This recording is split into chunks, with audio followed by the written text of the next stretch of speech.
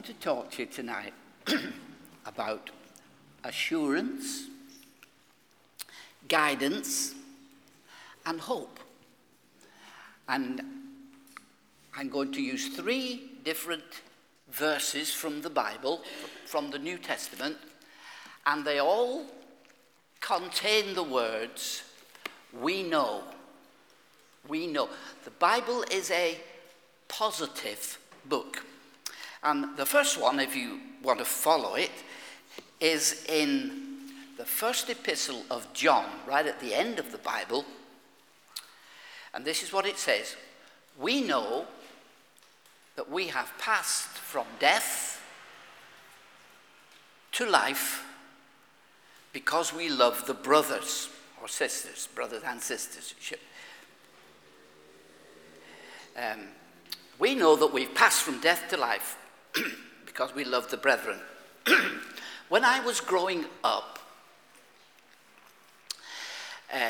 in our little home in Blackburn in Lancashire, my mother particularly used to say to me on a regular basis, make sure you're saved, David.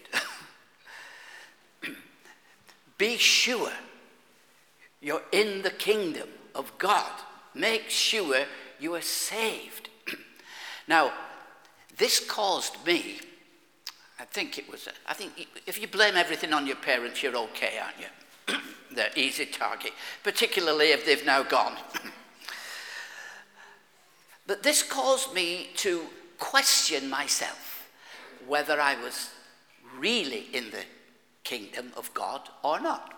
Even though I had made a commitment to Christ as a small boy of 4, I remember it still, putting my hand up in a meeting and accepting Jesus. And then when I was 13, I thought, well, Lord, if I didn't really mean it then, I want to mean it now. But because my life was sheltered, I don't know, if you will. I mean, I lived in the era of the teddy boys, you know, long jackets, tight trousers, and some of them had bike chains round their necks. And we used to get these characters coming along, giving their testimony of how they found Christ. You know, some of them were real colourful characters. I remember a guy called Andy Barrett. He was from Liverpool, and he had love on one hand, on his fingers, L-O-V-E, and hate on the other. Love and hate. And he told these fantastic stories, how he'd done this and done that and broken that, and been in prison. I thought, oh, I mean, I haven't even coshed one old lady over the head, never mind anything else. And so I lacked assurance of my salvation. When I was living what I thought was a decent Christian life, I said, oh yes, I must be a genuine follower of Christ. If I was doing things that maybe Christians didn't ought to do, I think, well, how can you be saved if you're doing? So I went through a period of, am I in or am I out? And it was really, for me, it was really when I was baptized in the Holy Spirit and spoke in other tongues that I got a deep assurance of salvation, that I was really a born-again Christian, that I was really in the family of God. So how do we get an assurance? In fact, the New Testament encourages us to question. Paul said to the Corinthians, examine yourselves whether you're in the faith or not. And a more modern, it's not, I said it's Paul, it's not, it's Peter. A modern version of that text I've just quoted you says, so dear brothers and sisters, work hard to prove that you really are, that you really are among those whom God has called and chosen. Eternal life is too good to miss. So the question here is, make sure you have eternal life. Be sure that you are saved, like my old mother used to say. So how can we be sure? And the three things, and when I come on to this text. First of all, there's the witness, what we call the witness of the word. The Bible says, "For God so loved the world that whosoever believes in him should not perish but have everlasting life." That's clear, a clear verse that we can hold on to in times of doubt and despair, as it were. And then in Acts chapter 2 it says, "And it shall come to pass that whoever calls on the name of the Lord shall be saved." And there are many other verses that are deeply assuring of our salvation. So there's the witness of the word, the Bible. It's in the word, so you can stand on it and you can believe it. Whether you feel it or you don't, you can stand on it and believe it. Secondly, there is the witness of the Holy Spirit. And this is what Romans 8 says. "So you have not received a spirit that makes you fearful slaves. Instead, you received God's Spirit when he adopted you as his own children. Now we call him Abba, Father. For his Spirit joins with our spirit to affirm that we are God's children." The witness of the Holy Spirit within us tells us that we are born of God.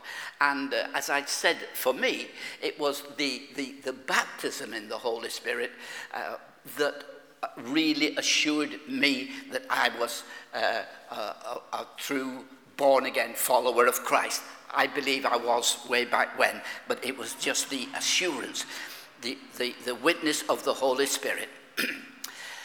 And thirdly and finally is in our text, the witness of a changed lifestyle. We know that we have passed from death to life because we love the brothers. We love other Christians. We feel that we're in the family of believers. There's something about meeting together as believers that we like to be with those who love the Lord.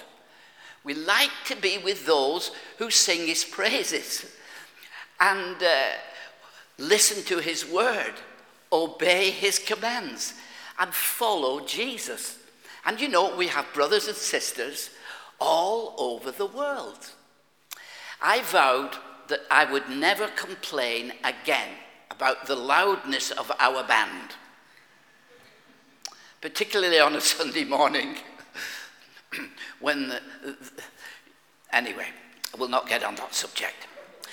I vowed I would never complain about the loudness of our band since I went to Honduras with Rachel and Hamish.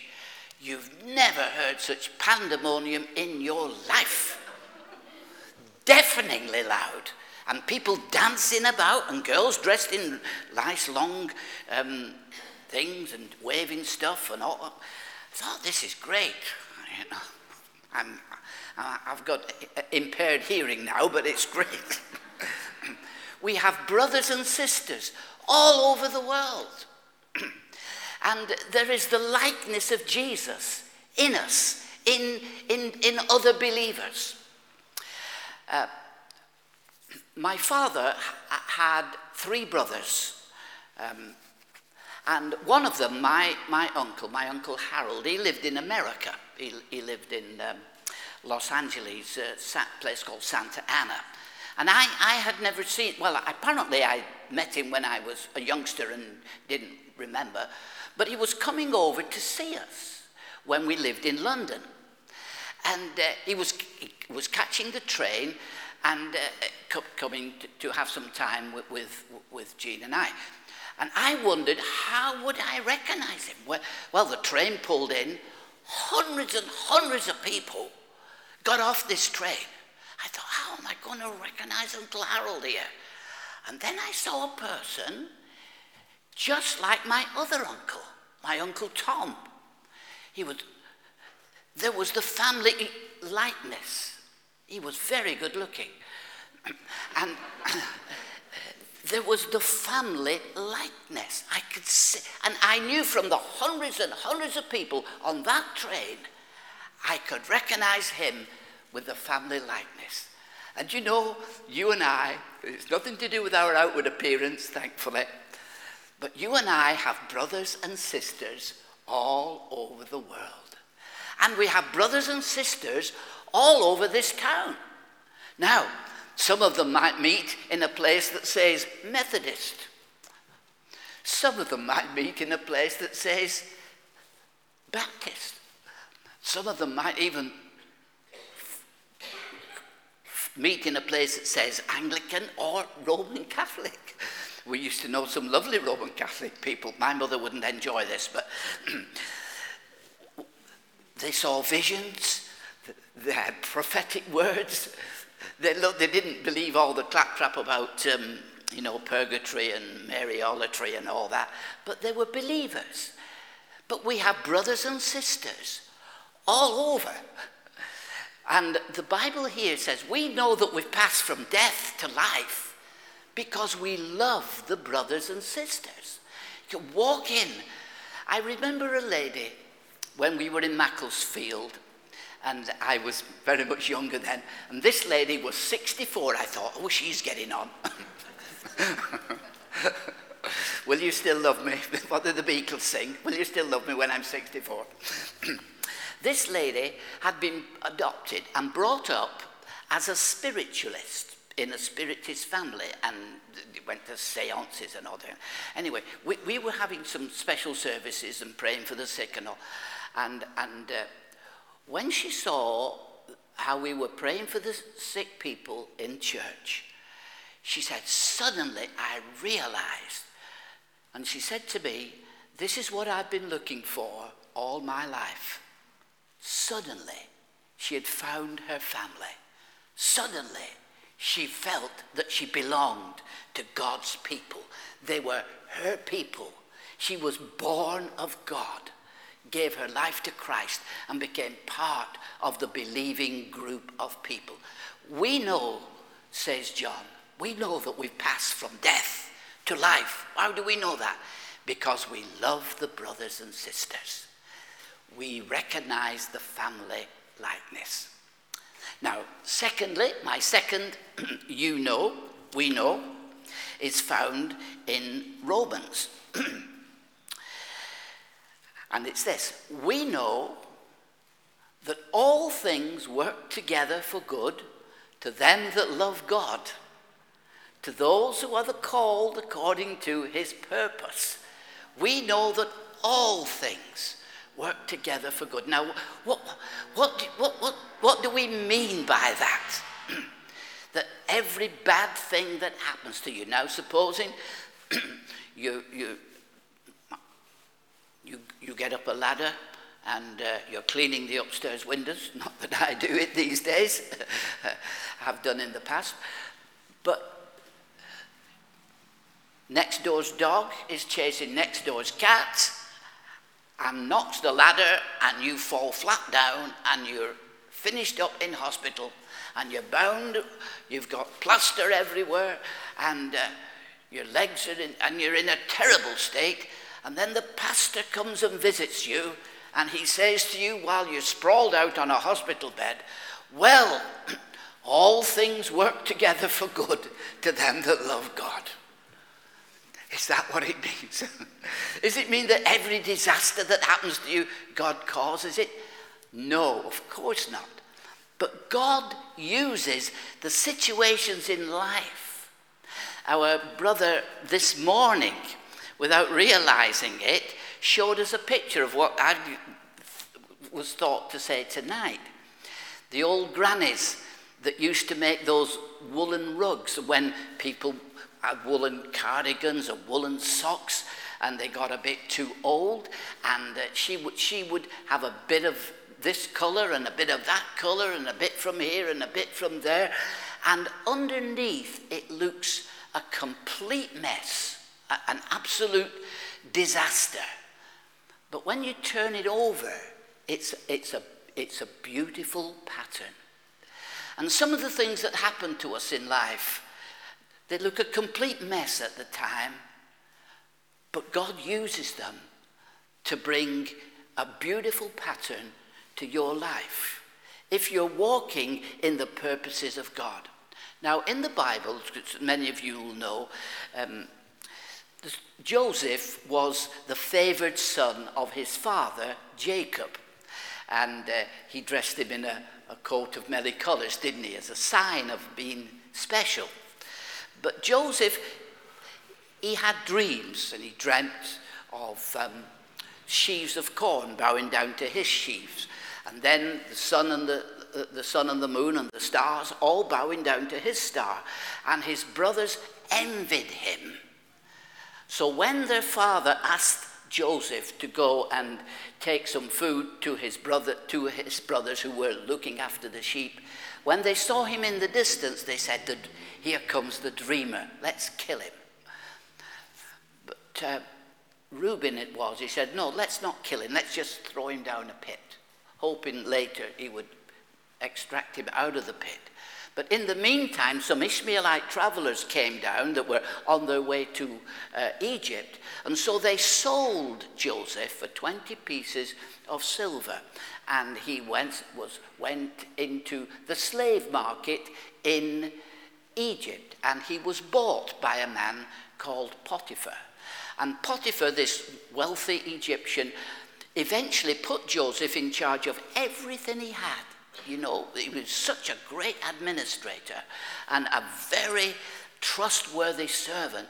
And it seemed to be going okay from this disaster with being sold as a slave.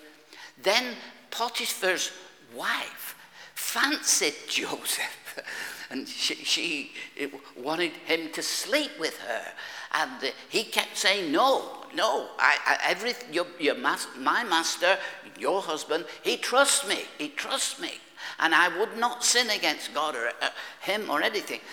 But when she get on and on, each day she felt this rejection. And so he ran out. That's the best way in temptation, just run. Just get out. And she took hold of his clothes, his garment, and falsely accused Joseph to her husband. She said, this Hebrew slave came in here and he wanted to force me to have sex. So Joseph is thrown in jail. What's becoming of his dreams? What's becoming of the purposes of God in his life? He's in jail.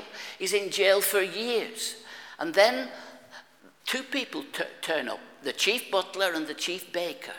And one morning, the chief butler and baker have a dream, and they don't know what it means. So Joseph said to them, he said, "Tell me your dreams, because God can interpret them for you."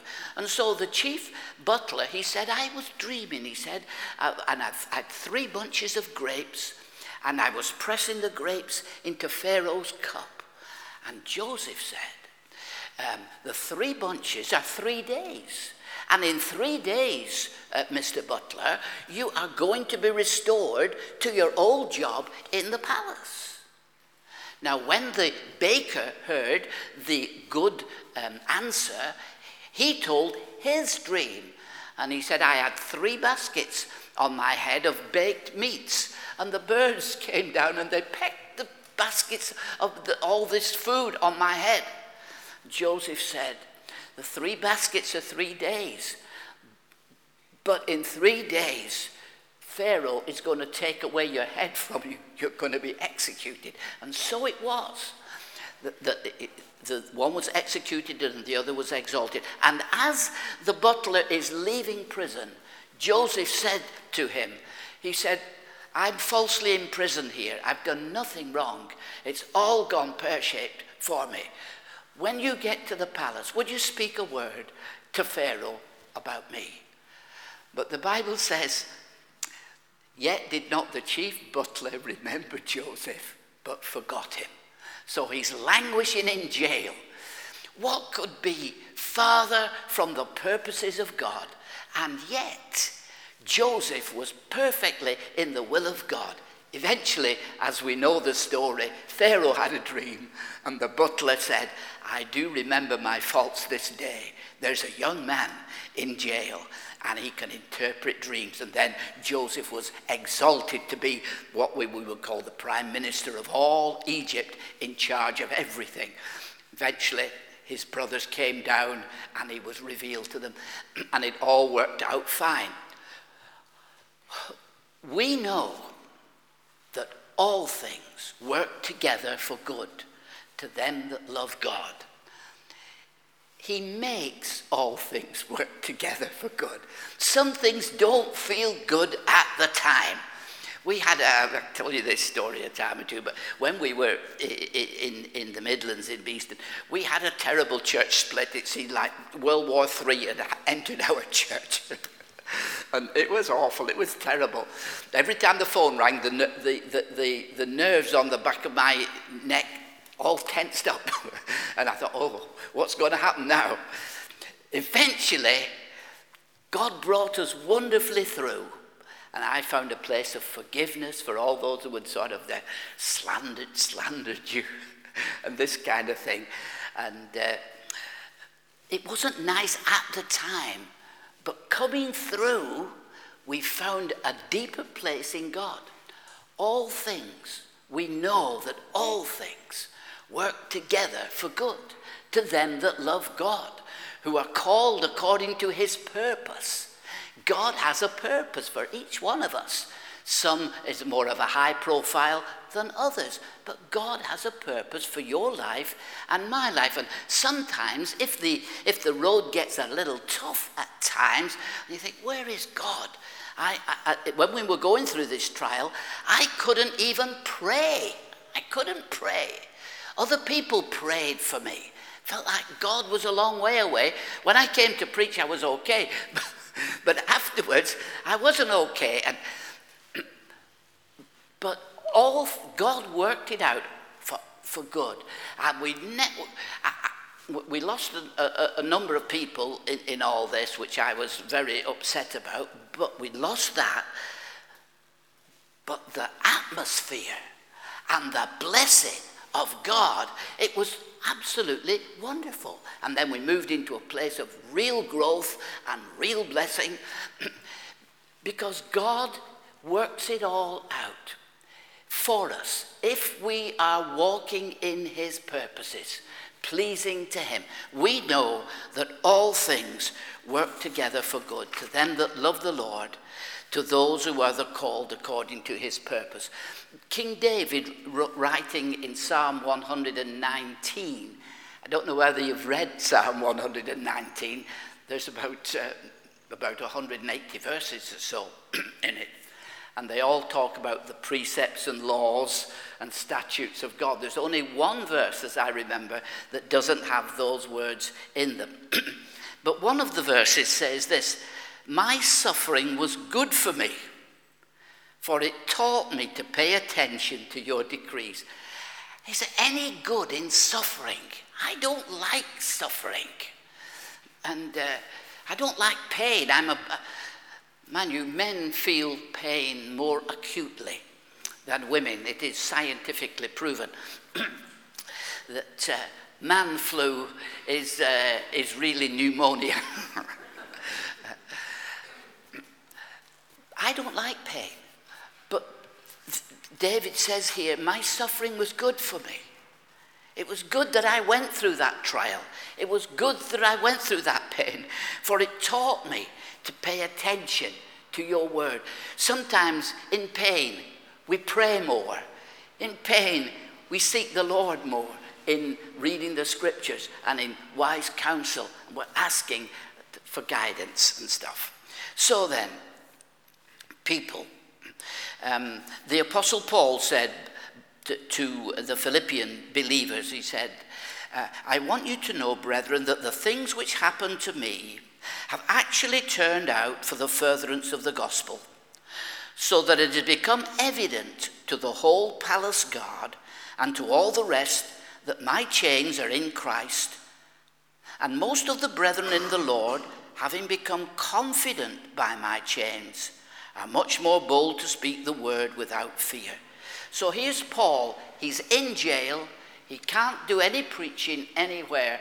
He's restricted, but he's writing to these, and he said, it's been good that I've been in this position, because some of the brothers have become bold, because I am bearing up well under my pain and restriction in jail. It's emboldened some of the others, and they're much more bold to speak the word of God as well. So he said it's been a good thing. The safest place that you and I can ever be is in the center of God's will. And there is a verse in the book of James, the very first verse in the book of James, and there is a translation called by the man J.B. Phillips, and this is a lovely translation of that verse, and this is what it says: when all kinds of trials and temptations crowd into your lives, my brothers, don't resist them as intruders, but welcome them as friends. Realize that they come to test your faith and to produce in you the quality of endurance. He makes all things work together for our good to them that love the Lord. And don't waste your pain, but recognize that God is teaching you something through all the circumstances that we go through. We know that all things work together for good to them that love the Lord. He makes all things work together for our good. And Joseph eventually said to his brothers, he said, look, he said, brothers, you meant it for evil, but God meant it for good. And things that happen in life, sometimes we think, oh, how is God in all this? Well, God can turn it around for your good and for your blessing. My final one of hope is found again in John's epistle at the end, and it's this: Beloved, now are we the children of God, and it doesn't yet appear, it's not revealed what we shall be, but we know that when he is revealed, we shall be like him, for we shall see him as he is. And then he goes on to say, and everyone who has this hope in him purifies himself just as he is pure. Jesus is coming again. We don't know when, but he's coming. And when he comes, we shall be caught up together to meet the Lord in the air. I remember a missionary coming to our home in Lancashire, and I was playing with a magnet on the hearth of at our house. We always had coal fires in those days. And this missionary, I think he was a missionary, he was a preacher or something, and he buried the iron bits in the ashes of the fire. And he said, watch, David, watch what happens. And when he put the magnet down, the iron shot up to the magnet. And he said, that's what will happen when Jesus comes. We'll be caught up to be with the Lord. And we know that when he appears, we shall be like him. Jesus had a wonderful resurrection body. He could appear and he could eat fish and bread it was a body that was not restricted to time and space. It was virtually from a different dimension. It was a supernatural body. And we one day are going to have a body like his glorious body. I have ordered one that is a little taller than this particular one. I've ordered one with a little bit more hair than this one. But I believe the body that we will have will be a reflection of the Spirit within us. Because the Apostle Paul, when he wrote to the Corinthians in chapter 15, he's talking about the resurrection. He says, as one star differs from another in glory, so also is the resurrection of the dead. Some stars are brighter than others. We know that some are farther away, but one star is brighter than another. And I believe that our new bodies will reflect something of the life of God that we have enjoyed down here. I believe there's a correlation of the two. And I'll find a verse for it sometime.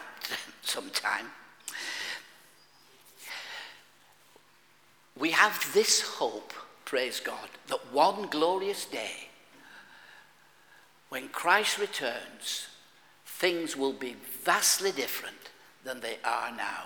We shall have a body like his glorious body. Now, John on the island of Patmos, you might remember, he was imprisoned on the island of Patmos because of preaching the word of God, etc. But he wasn't in prison in his spirit. He had visions and revelations of the Lord. And we're going to be looking at the book of Revelation in September. But he had a revelation or an unveiling of the risen, ascended, and glorified Christ. And it's a picture of Jesus. His face was shining like the sun. His eyes were like flames of fire. And he was just absolutely amazing. And when John saw him, even though he had walked with Jesus for 3.5 years upon the earth, when he saw this glorified Savior, he fell at his feet as though dead. And the Lord put his hand on him and raised him up. When we see him, we will be like him, for we shall see him as he is.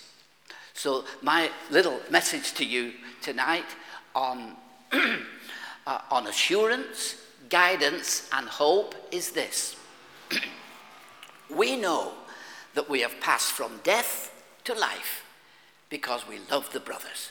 Some people say, well,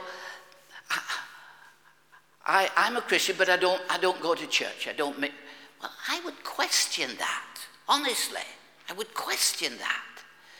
Because one of the proofs that we are believers is that we want to meet with other brothers and sisters. We know that we have passed from death to life because we love the brothers. And guidance, we know that all things work together for good to those that love God, to those who are called according to his purpose. And our hope, we know that when he appears, we shall be like him, for we shall see him as he is. Hallelujah. Amen. God bless you.